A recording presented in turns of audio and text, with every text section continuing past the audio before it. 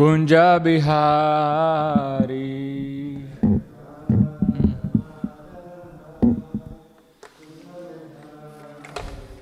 Jai Radha Madhava Kunja Bihari. Door, you can close it. The door, the temple room door. Door, sir. Yeah. Jai Gopi Jana Vallabha Girivaradhari.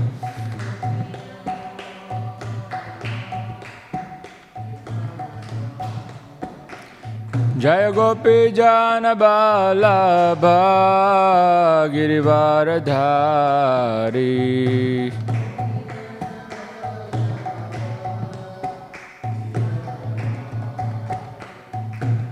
Jashodanandana Braja Jana Ranjana. Jashodanandana Braja Jana Ranjana.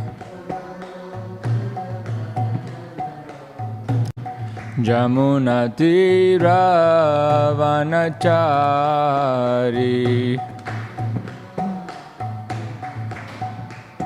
Jamuna Tira Vanachari.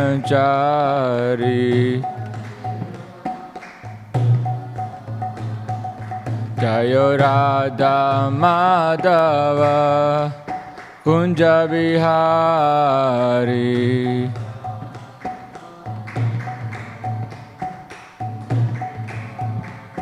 Jayo Radha Madhava Kunja Bihari.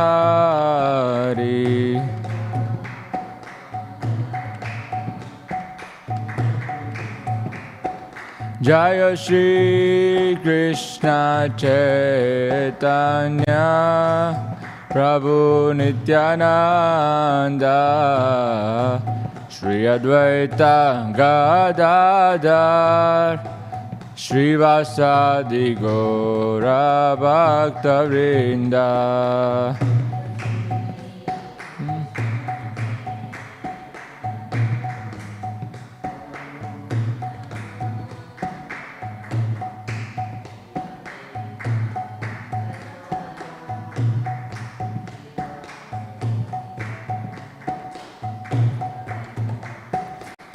Jaya Shri Krishna Chaitanya Prabhu Nityananda Shri Advaita Gadadhar Shri Vasadi Gaura Bhakta Vrinda.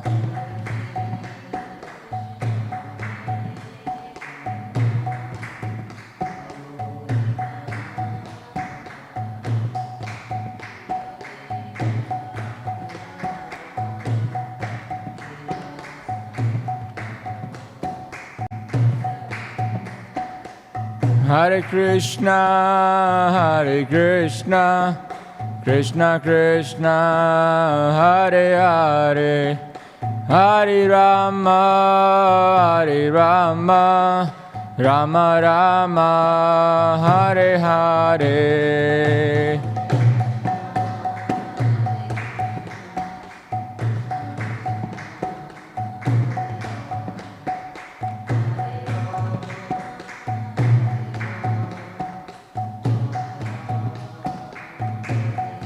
Hare Krishna, Hare Krishna, Krishna Krishna, Hare Hare, Hare Rama, Hare Rama, Rama Rama, Hare Hare.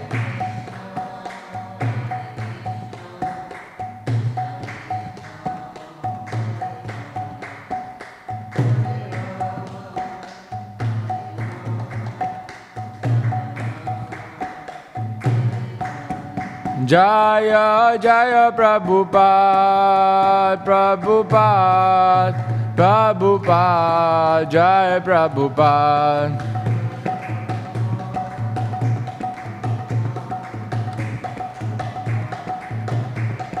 Jaya Jaya Prabhupada, Prabhupada, Prabhupada, Jai Prabhupada.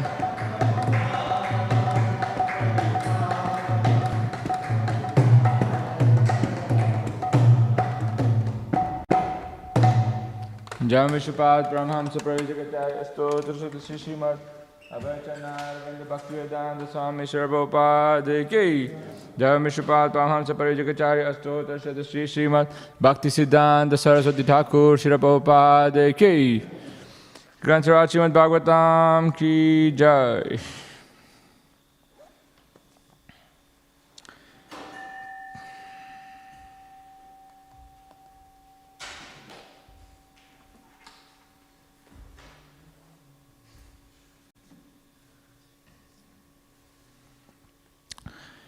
Om Namo Bhagavate Vasudevaya.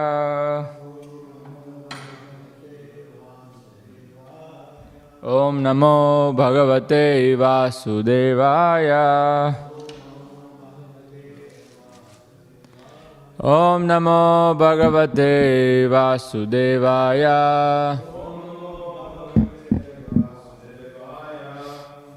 So you're reading from Srimad Bhagavatam, Canto 7, Chapter 4, titled Hiranyakashipu Terrorizes the Universe. We're reading verse 15. And we'll read a few more verses after that until 17th. Sa eva varnashrami kratubir buridakshine ejyamano havir bhagan agrahit svena tejasa. Sa eva varnashrami kratubir puri dakshine ejyamano havir bhagan agrahit svena tejasa. Sa eva varnashrami kratubir puri dakshine ejyamano havir bhagan agrahit svena tejasa.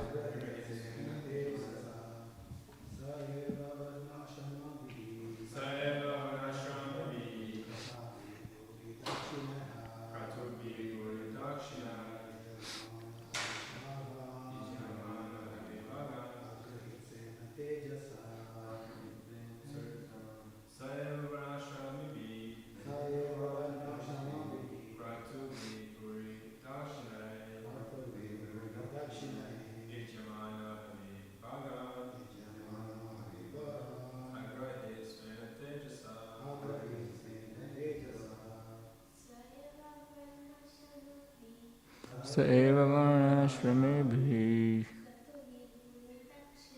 kratubi puridakshine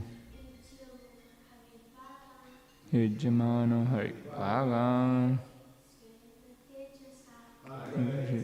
tejasa. Sa eva varnashrami kratubi puridakshine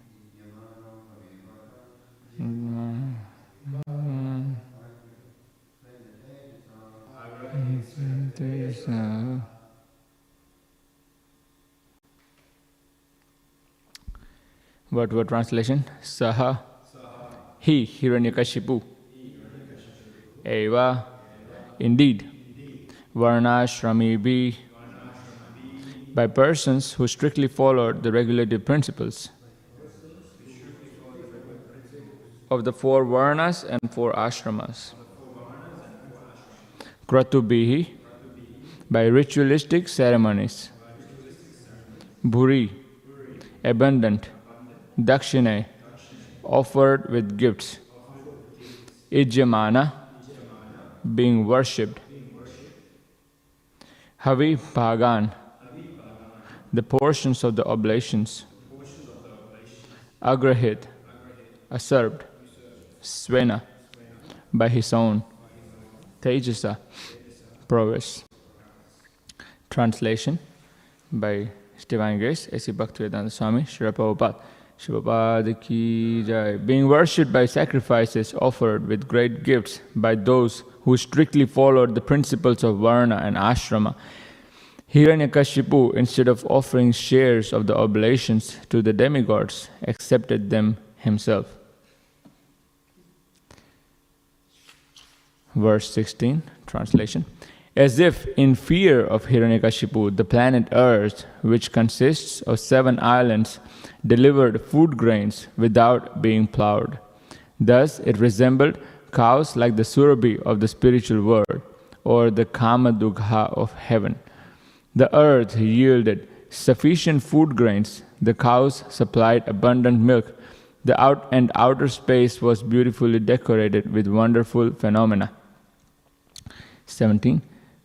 By the flowing of their waves, the various oceans of the universe, along with their tributaries, the rivers, which are compared to their wives, supplied various kinds of gems and jewels for Hiranyakashipu's use.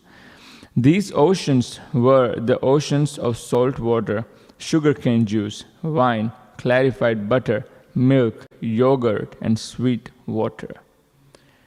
Purport. The water of the seas and oceans of this planet, of which we have experience, are salty, but other planets within the universe contain oceans of sugarcane juice, liquor, ghee, milk, and sweet water. The rivers are figuratively described as wives of the oceans and seas because they glide down to the oceans and seas as tributaries.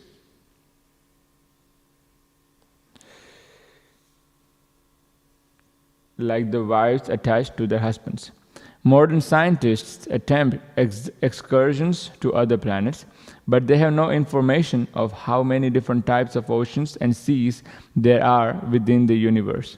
According to their experience, the moon is full of dust, but this does not explain how it gives us soothing rays from a distance of millions of miles.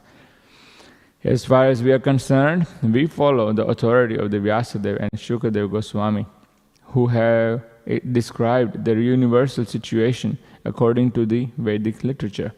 These authorities differ from modern scientists who conclude from their imperfect sensual experience that only this planet is inhabited by living beings, whereas the other planets are all vacant or full of dust.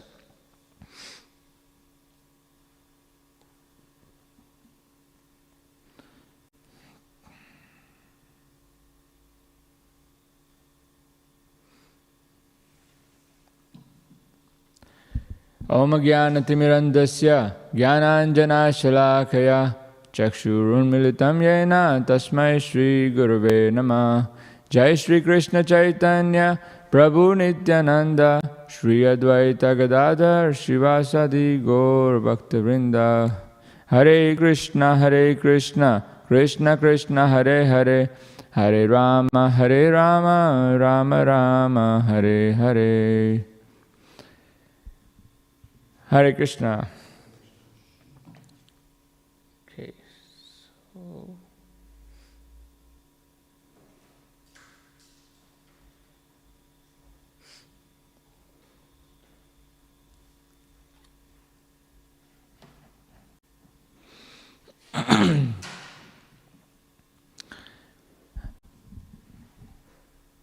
so we are continuing with our pastime of Hiranyakashipu's ruling, and now that he has received the benediction, he is enjoying the fruits of all his hard work that he's put in so far.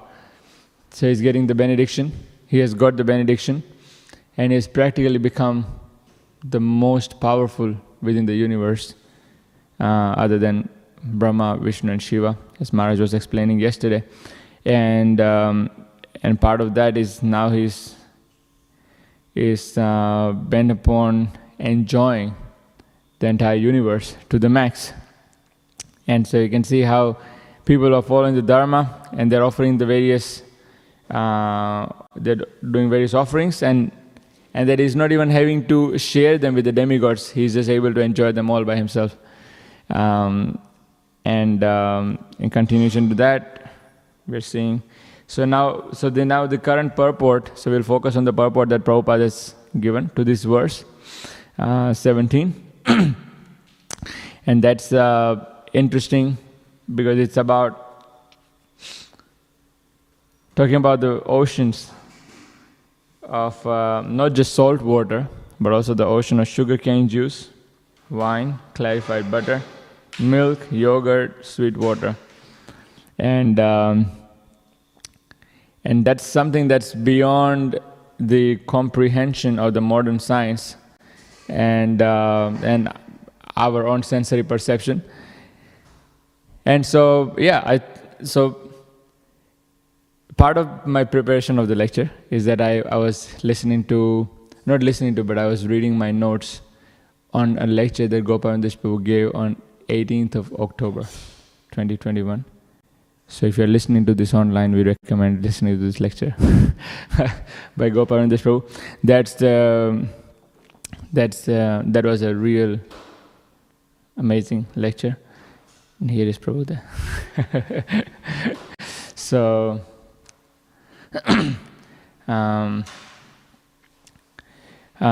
because Prabhu mentioned about the comparison between the modern science and the faults therein, and Prabhu, with your kind permission, I'm just going to use some of your points of one of the lectures that you gave a while ago, actually. So because it's talking about the modern science and how a lot of what's explained in the Bhagavatam is actually beyond the modern science. And so here Prabhupada explains how the modern scientists attempt their excursions on other planets, and when they end up landing in the moon, the only thing they found is some dust, and that was it. And of course, we understand that there's more than just the dust in moon. So it's interesting on the part of the researchers because in the research to the cosmology, they are sort of dumbfounded because of the faults that they have, and something that all of us have, all the living entities have, is all the four faults. Is that we have imperfect senses, we commit mistakes, we get illusion, and we have the propensity to cheat. We read that from the Ishopanishad. So all these faults, because of that, there is a lot that we don't understand and a lot that we don't experience or perceive. And so therefore, we miss out on a lot of knowledge that exists beyond our sensory perception. Now, it's interesting because the modern science is learning. So I was just looking up on the internet, and here's sort of the most precise definition that I could find, and it was talking about how the modern science is about is learning through observation, experimentation, and evidence. And whatever you learn, it should be repeatable.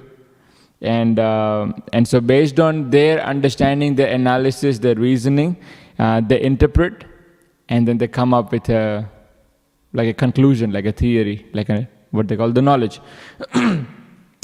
And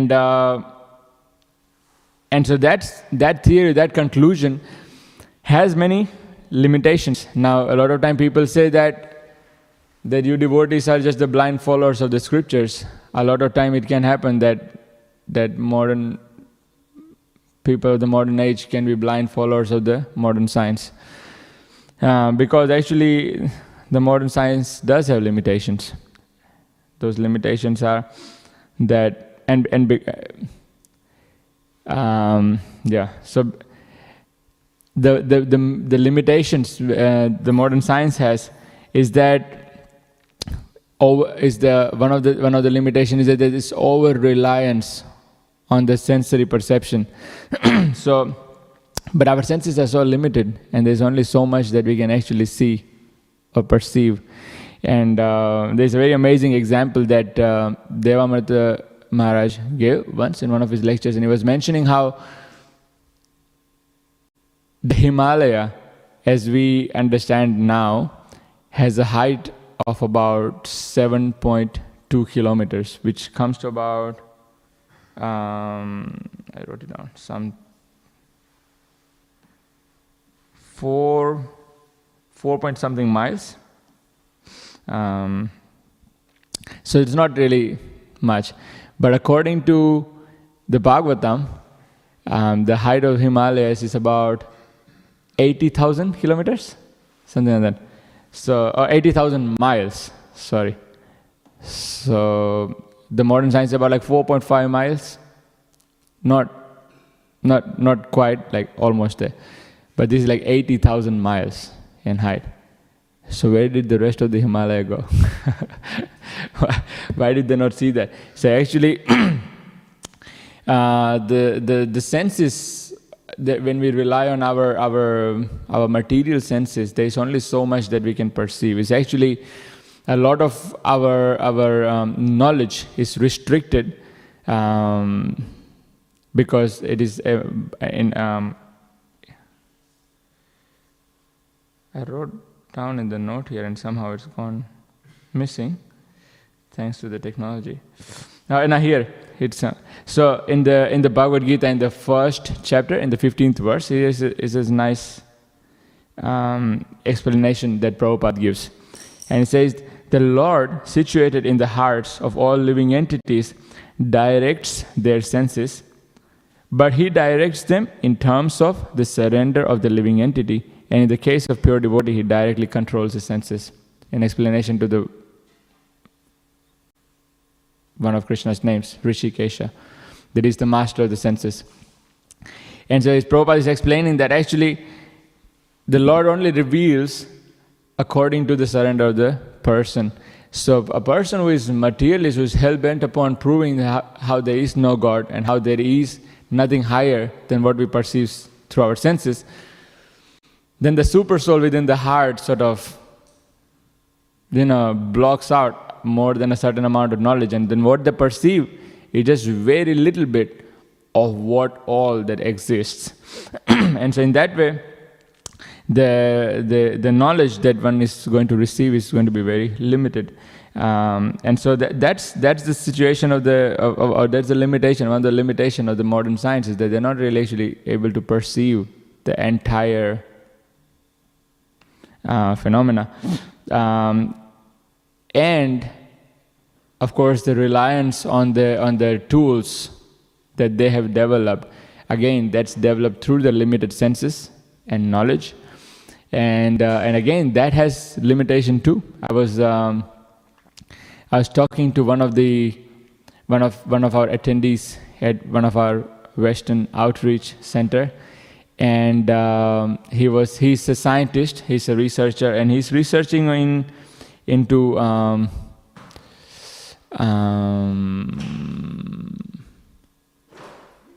he explained the term, which is basically about the viruses and how body responds, etc. It skips my mind, but he was explaining that he's working with this microscope, which is the size of like this room, and it's like really like zooming into the cells and seeing how the cells work. And so he's trying to see that, and he's trying to analyze that, and he's trying to understand based on that how the viruses work and how the body responds to it. And one of the interesting that he himself mentioned is that it's actually amazing. It's actually, we can't understand how it's working. It's just that we can't actually understand how the body itself is working, because the whole, each individual cell is so hard to figure out. Like, it's like a universe in itself. It does its own thing, And when we say that this is what I mentioned, and he agreed to it. He said, yeah, like when we say this is our body and that we are the control of this body, is actually we have no clue what's happening in the body, because the body is sort of just looking after itself. Every time it gets bruised or cut, it recovers itself, and we don't know how it's working. And so he's a scientist, he's studying in this, researching in this field, and he's saying that yes, actually we don't know how it's working. And so it's very interesting. So with their tools, even like so sophisticated tools, but they really can't, like the more they get into it, the more they find out that actually we don't understand how it's working. So there's the tools are also again limited in how much they can help. And of course, based on the analysis, the reasoning, the interpretation, it's very limited to understand what is the true knowledge. Because I liked what Gopandish Prabhu explained in that class. He was mentioning about how there's like these selected evidences. So although there are so many evidences that's out there, they only select a certain portion of it, and then they go for that, and based on that they come up with a conclusion based on their interpretation. And how and they, a lot of times they sort of leave out all the other evidences. So that could be because of the imperfect senses or because of the cheating propensity, but in any case, the knowledge that they come up with then is not going to be 100% true. A lot of time also we see that because after all, scientists are also humans, and we have certain conception of what we think is truth. And so when we are researching, and it happens to us also when we're, like, for example, reading the books, and when we read the books without proper understanding, without proper guidance, then a lot of time we just take things which make sense, which we agree to, and we leave out what we don't agree to, what we don't understand, what doesn't make sense. So we sort of just like reaffirm what we always believed in. And so it happens also with the scientists, is that they sort of, it just affirms what they always believe in. And leave out quite a lot. There's also Prabhu also mentioned about the politics in science, because there's a lot of evidence that often goes against the research. But then they sort of just deny that existed. And also no one is allowed to talk about it. You don't talk about what's against the modern research and the theories. There's an interesting documentary on that. It's called Expelled, where people who do talk about it get blacklisted from their careers and etc. etc. So it's really that there is certain evidence, and that based on that there's a theory, and that you don't talk about what else is out there. You don't talk about knowledge that actually defeats those theories. There's so much of evidence against two of the most accepted or the theories of the modern times of evolution and the Big Bang. And there's a lot of research and evidence is against it, but the science wouldn't accept it because, it's just something that's denied the discussion about. And so Dvija Pitambara Prabhu has very nice book on this, Michael Cremo Prabhu. And there's more research in that. And also, of course, there's all the modern scientific researches are funded by individuals or corporates, and they're not always necessarily interested in giving knowledge to the public. A lot of times they have their own personal agendas. And so in that way, the research that comes out is more like I liked how Prabhu explained it. It was very nice. It's about, first you shoot, and then you go next to the mark and you draw the bullseye around it. And that's like, okay, that's the conclusion. What we knew is right now, is confirmed now, is that this is a fact. So in that way, there's a lot of random data, but then it's analyzed and interpreted and theorized, and in that way, interesting, again, what Prabhu was mentioning, he was saying that in that way, a lot of research actually becomes more of a creative writing than the actual research, or actual theory. So, in that way, a lot of modern research or the modern science actually, the modern knowledge actually becomes more of an ignorance than the real knowledge. So, as for us, it's very important to understand. We're just studying in Bhakti Shastri in Ishopanishad verse 11 how there is the vidya and the avidya.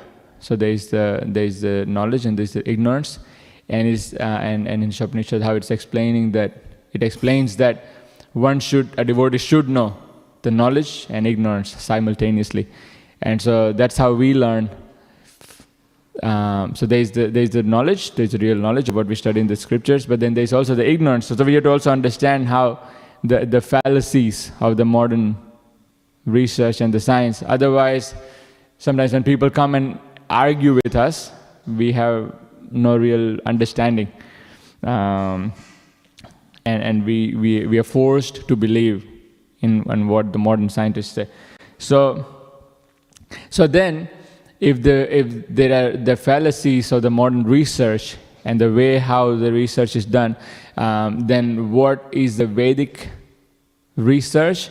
How do we research? Is what Prabhupada explains here, that the parampara, to the disciplic succession, what Dvija Maharaj says is the parampara technology. That's how we receive our knowledge. And actually, it's interesting because maybe for the people or even for the devotees in their initial stage, they need the confirmation of the modern science to believe in what's already there in the scriptures. But as we grow, we want to understand the scriptures based on their own authority, on the authority of the acharyas and what they are teaching us. And so in that way, if we have the tendency to research and understand and prove it through logic, instead of arguing about whether what's there in the scriptures is it true or not, we want to rather employ our researching mind into understanding how the scriptural knowledge is actually true. So, what's the process then is of understanding this knowledge of the scriptures is explained in the Bhagavad Gita by Krishna. The process is,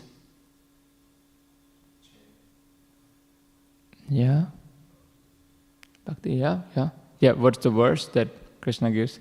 The process to understanding the knowledge. Krishna says in Bhagavad Gita, what's the vidhi? What's the process?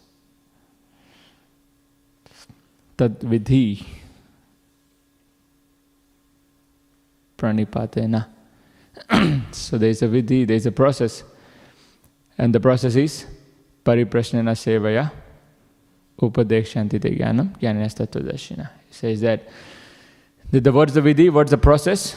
In the chapter 4, verse 34, Krishna is saying, is that you inquire submissively and you serve. And with that, you understand the knowledge from the authorities. Why? Because they have seen the truth. They know the truth. So they can explain. So that's what Prabhupada is explaining here. It's very nice.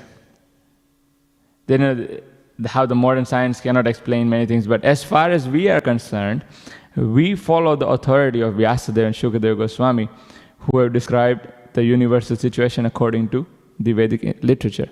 So that is our way of understanding, is that we understand it from the authorities. They have seen the truth, and then they can explain that to us.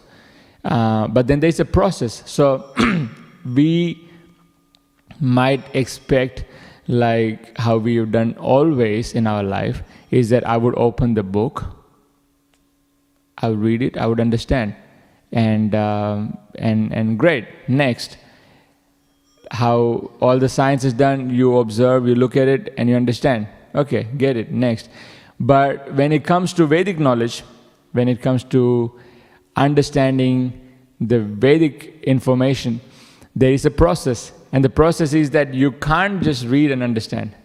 And so there is the process is that we have to inquire from the authorities. And inquire not with a challenging attitude, because obviously they are not obliged to explain to us. They explain out of compassion. But if we are inquiring to challenge, then they may or may not explain. So therefore we inquire submissively, that please explain to me, how is this so? And we serve the devotees. So, and actually Prabhu very nicely explained in his, Gopalendra Prabhu explained it nicely in his lecture how the knowledge is revealed through one's service attitude. So there's a knowledge that comes through parampara, and that knowledge is received through a proper oral reception and through a service attitude. Is that one actually understands this knowledge, and then one is able to apply that into one's life. And the result of this process, you can see, is actually quite interesting. A lot of, I won't say always, but a lot of time, when those who are researching according to the processes of the modern science, it actually makes them quite proud and almost arrogant of their knowledge and of their research and their abilities. But when one understands and actually learns this knowledge through the process given in the Bhagavatam, one actually becomes quite humble. One actually becomes very kind, one actually becomes very compassionate. So, and all the qualities actually manifest in the person when he follows this process of learning and research. So, in that way, by following the authorities and by following this process of learning, not only that we learn what's real knowledge, but we also develop the good qualities of a human being and actually become better people. Not just that, but also it helps us become peaceful, and it actually makes us happy. A lot of this research and a lot of these people who if you look at their lifestyles, the scientists and Prabhu explains that, and we have seen that for many of these researchers and the scientists, their lifestyle is actually a chaos. It's a complete mess. The life is like so much in. There is so much in ignorance. Of course, because of their somewhat of an they're somewhat of an empowerment. They have somewhat of an extra intelligence in comparison to what normal people may have, in terms of like their ability to analyze and interpret and logically prove things. But overall, the lifestyle is a big mess. They have no clue when to sleep, when to get up, what to eat. They have no idea. Whereas for devotees, they're so much more regulated. And they're so clean. They're so well presented. And they're actually quite happy. They're happy people. So we can see that what the society truly needs is the real knowledge and real people. And when we follow this process as given by Bhagavatam, in terms of how to acquire the true knowledge, when we actually follow this process, that we actually become better people. And that's really what we want.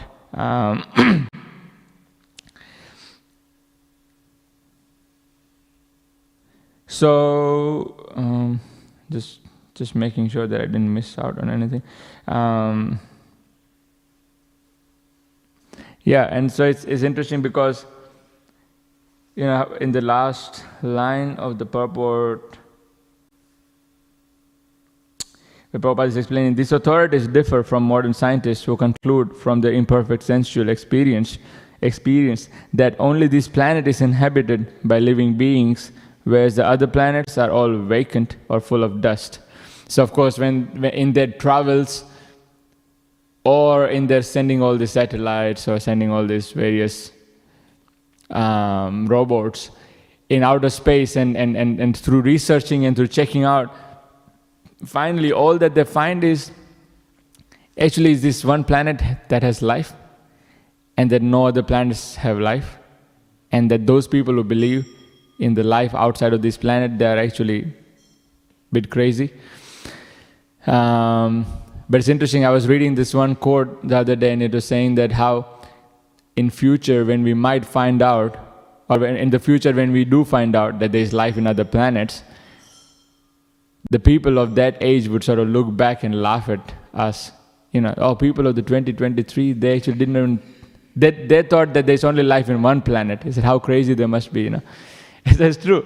Is that now we are so proud that actually, no, I know the truth and that there's only life in one planet. He said that people in future would laugh at us, thinking that we just believed in life in one planet.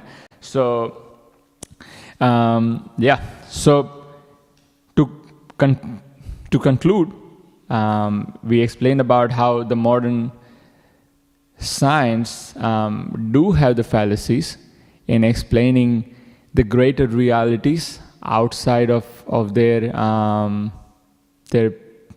perception, and in that way, actually, they explain that a lot of the universe is just like a dark matter. Is dark, is what they don't understand yet. It's what, 85%, 90%? How much do they say? 97%? Okay, 97%. But it's definitely more than 97%, actually. But even if it's 97%, it's a lot. But when we understand through the process of Bhagavatam, when we actually understand through the process of Parampara, then we understand the knowledge 100%. And then there's no more darkness, there's no more ignorance, there's no more illusion. I'd like to finish with that. Thank you so much for your kind attention, and if there is any questions, any comments, any corrections.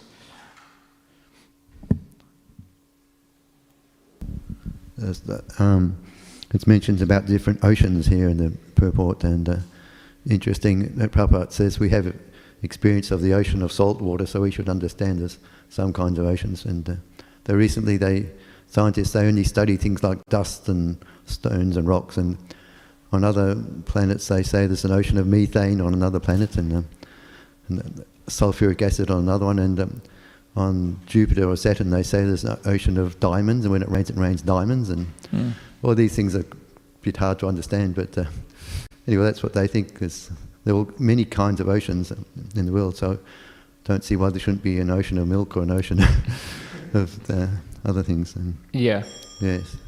Anyway, so there's many different kinds of oceans, and yes. Diamonds, that's what they measured, but the realization I had recently about scientists, they just study, like you said, that with the senses, they'll measure what kind of rocks they're on a planet, how heavy they are, and what chemicals they're made of, and what the atmosphere is. They're just studying mass and length and time, how heavy something is and how fast it's moving. And they can't go beyond that into concepts like love and devotion and personal relationships. And so there are actually other people on these other planets, but they're living on a higher dimension, which we can't see, but just like God is not just a piece of rock, he's not there was one scientist thought that he was studying subatomic particles, and he said if he can see a particle on his computer and that's God, then he'll believe in God. But God is not a subatomic particle. He's a person who loves us,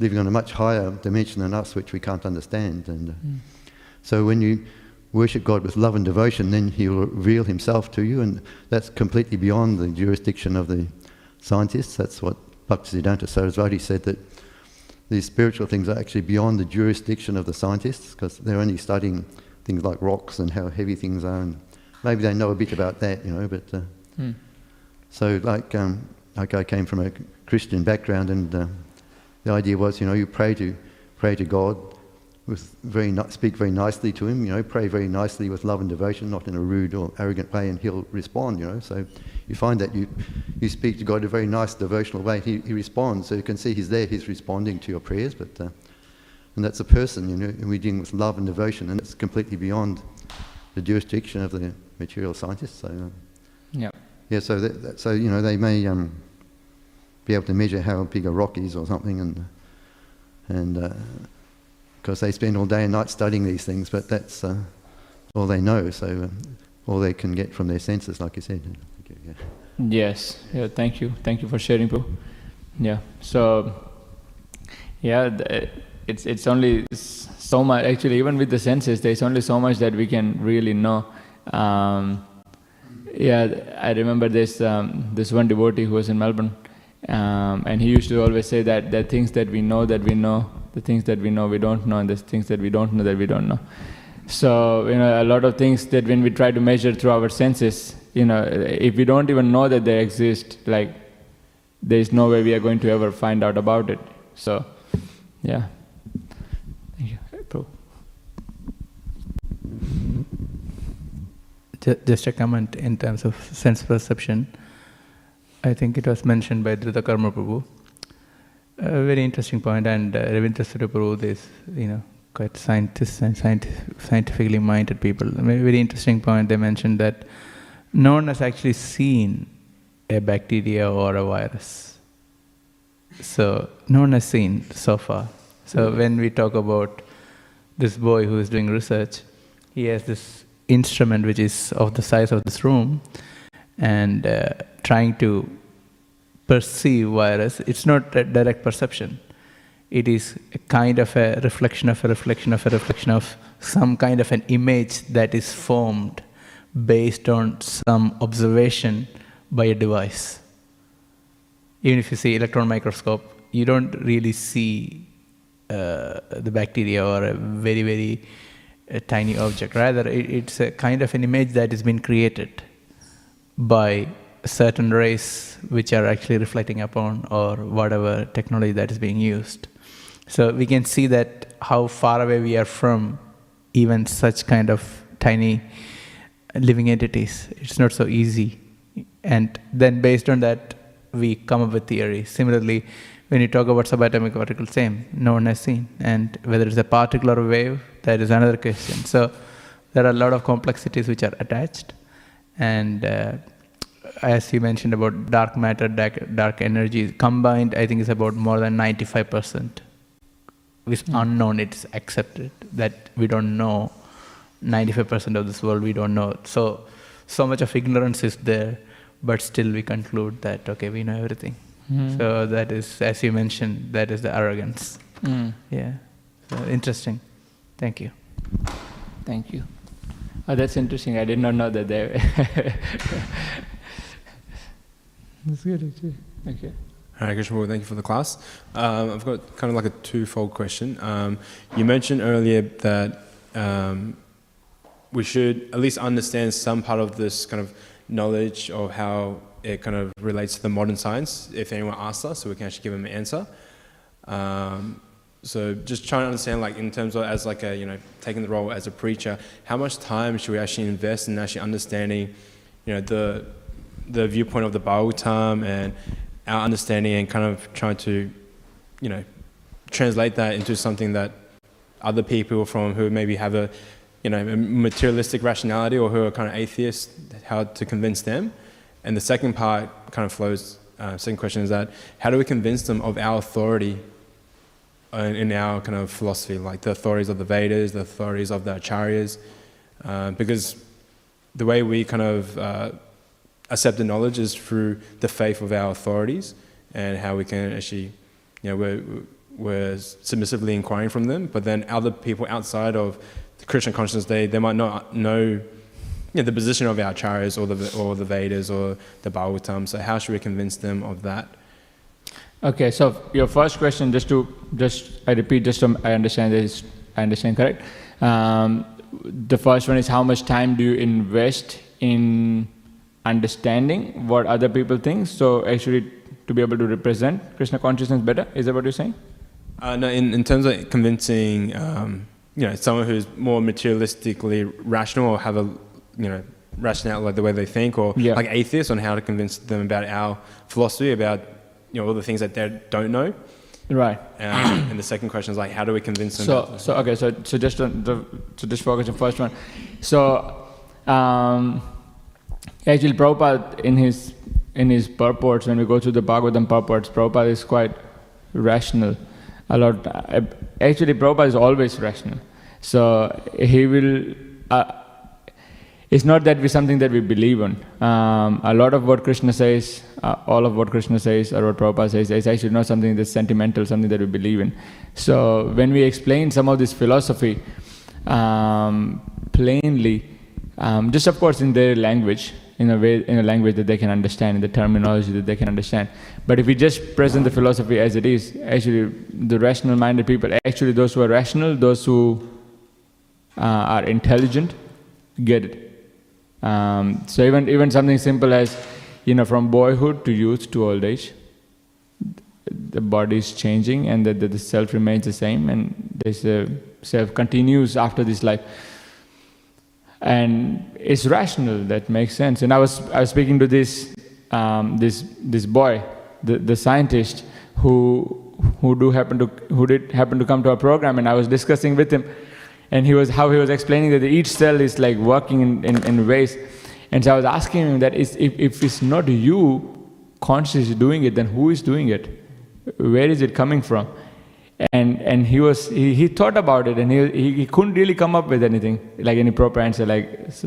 So it's most of the philosophy here, our explanations here, is very rational. So that's why Prabhupada wanted us to be very fluent in the scriptures, as he has given them, and just by being fluent in that, we can actually explain to any person from any background. That's why Prabhupada, we have this interesting book, Beyond Illusion and Doubt, where Prabhupada is defeating all the Western philosophers and the philosophy.